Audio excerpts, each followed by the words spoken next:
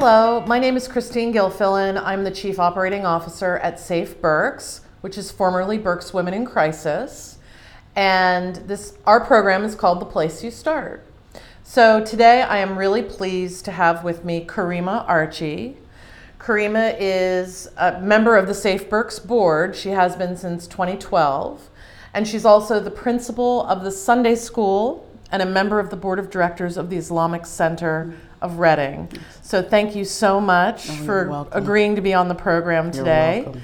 And as I mentioned, Karima is on our board of directors, and usually the first question that I ask folks is how they got involved with, it was then Berks Women in Crisis. Mm-hmm. Sort of think back to that time when you first got involved. It might have been as a board member, or maybe it was before that. I'm not sure. It was before that. It was Matter of fact, before it was that. many years ago. Oh, wow. I did the hotline for about 4 years. Oh my goodness. Yes, I did the hotline, so that's how I began my association. I think with that I did know that, Is but it? I so appreciate you reminding me. That's fine.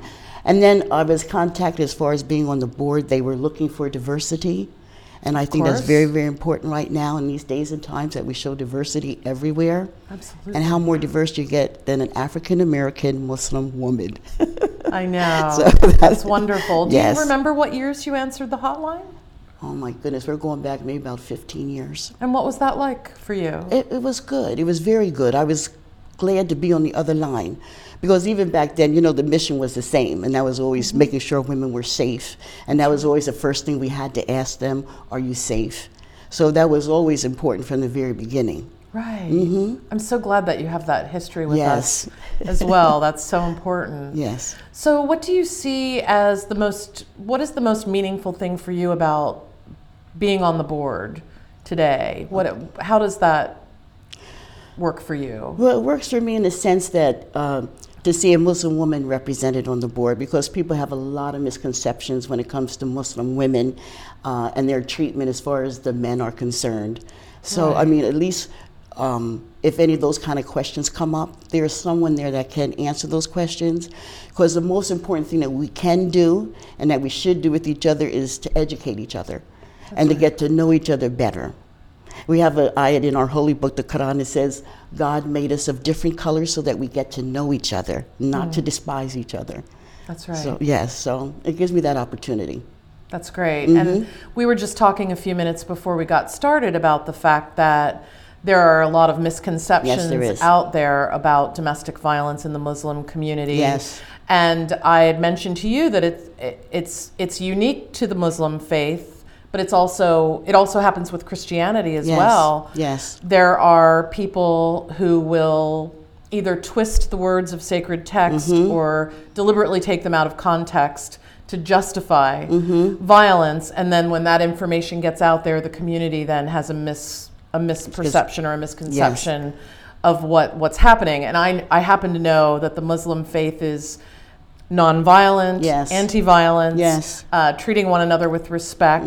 So did you want to say maybe just a little bit more about that, how it's perceived in the community?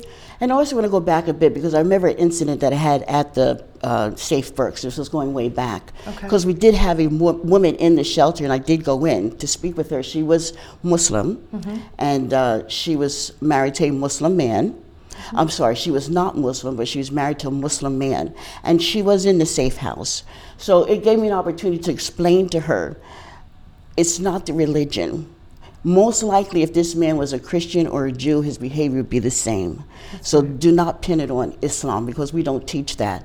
We believe in Prophet Muhammad, who came over like 1,400 years ago. So he's like the example to Muslim men and women as well. And one of the things he always encourages is the treatment of women. It raised the status of women. We're equal, but we're different. Right. But we are equal. And Islam teaches that throughout the entire Quran about the equality of men and women. It's just that some of our roles are differently, some of us are natured differently, but it's always been encouraged for men. And being a convert for close to 40 years now, I see where, because when I did come into Islam, I had 2 daughters. So that was a great concern for me because I really did not know much about the faith at that particular time. So we studied different faith. And and I was looking for these misconceptions. I was purposely looking for them to see, if they really exist in this faith or not. But the only thing I saw that it did, he raised the status of women.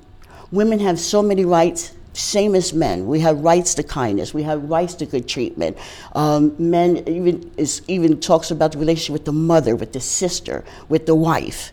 Women are, there's an ayat in the Quran that says, reverence the womb that bore you. That's how your mother's supposed to be treated. That's right. That's how the mother, and it's throughout. So a lot of things you'll see is culture. I had to learn it. I learned about the religion of Islam. Some people you may find still follow the culture, like in Afghanistan, they may do this. Or in Syria, they may do this. But it has nothing to do with the religion of Islam. It's their culture. Some of them, illiteracy is there, so they don't have that opportunity to read the scripture and say what it is saying about different things. And you have to come to a point to separate that. I just so appreciate all of that information and those clarifications. I wonder if back to that woman that you met with that day, if that was helpful. That was really helpful to her to have that conversation with you, because that's one of the ways that we can provide services in a way that's culturally relevant, and making sure that people are comfortable seeking out our services. When we changed our name to Safe Berks, it was for a variety of reasons, not just so that men would feel more comfortable accessing our services because their name wasn't in it before, but also just to heighten awareness about what we do and send a message to the broader community that everyone is welcome. And you also mentioned to me that you have a Domestic Violence Awareness Month program at the Islamic Center. And hopefully that's a way that we can work together. Yes, absolutely. And get involved with that. What are some of the ways that you think that we could get the message out to the community that our services are available for everyone? I can put them there. I can. Now we usually do have, and we put it in the women's bathroom so they feel safe. 1-800 number. If anybody is facing abuse or anything of that nature, you can call the 1-800 number. But we make it very comfortable. And I'll tell you, we have a lot of men that support women and support their position. So in my community, it's not the same as in all communities, because you're going to find that it's going to vary in different Muslim communities. The teachings are going to vary, the behavior is going to vary. But in my community, and I think that's why we've progressed the way we have, is because of the fact that we do really try our best to follow the teachings of Islam, and that is to respect and honor the woman. So we feel very comfortable. We have a lot of men in our community, like I say, where you feel safe. They're your brothers in faith, and they're ready to take your back. That's wonderful. So what do you think what has it meant to you to be more involved with Safe Berks or to be on the board? How has it impacted you personally, other than what you've already told us? Yes, it has always been a great opportunity to be part of Safe Berks, because it gives me the more initiative to, even in my community, to sort of implement some of the things that are going on there, because they do an absolutely wonderful job. That's why I'm very proud to be part of that organization, because they do. And also I think that it's so important too, and I saw that Safe Berks prevention. I think that's the number one key. We can't wait till things happen and then we want to intervene and so forth. But we have to educate people so that they understand. So that's one of the things I truly, truly like. And they're doing an excellent job in that area as far as getting out preventive measures and giving people hope. It's just giving people exciting. Hope. Yes. So what was the most exciting thing for you about the 40th anniversary year that we just wrapped up? And the name change. You were there for the announcement. Yes. Just being part of all that. And I think the name change is excellent, especially for these times, because people need to feel safe. That's a human right, for people to feel safe. So I think even the name change is just perfect for these times, that people know you can come and you can feel safe. That allows somebody to live to their fullest potential. That's wonderful. Live to your fullest potential, and that's what Safe Berks does. It gives them that opportunity. Well, it's hard to top that, isn't it? Yes. So I want to thank you for serving on our board. It's We my really pleasure. appreciate it so much. And I want to thank you for coming here today for the program, also to share all of this really important information with My our pleasure. audience, and we'll move forward together. Okay, sounds good. Thank you. You're welcome. Thanks for joining us. This is The Place You Start. Visit us at safeberks.org or by calling 610-373-1206.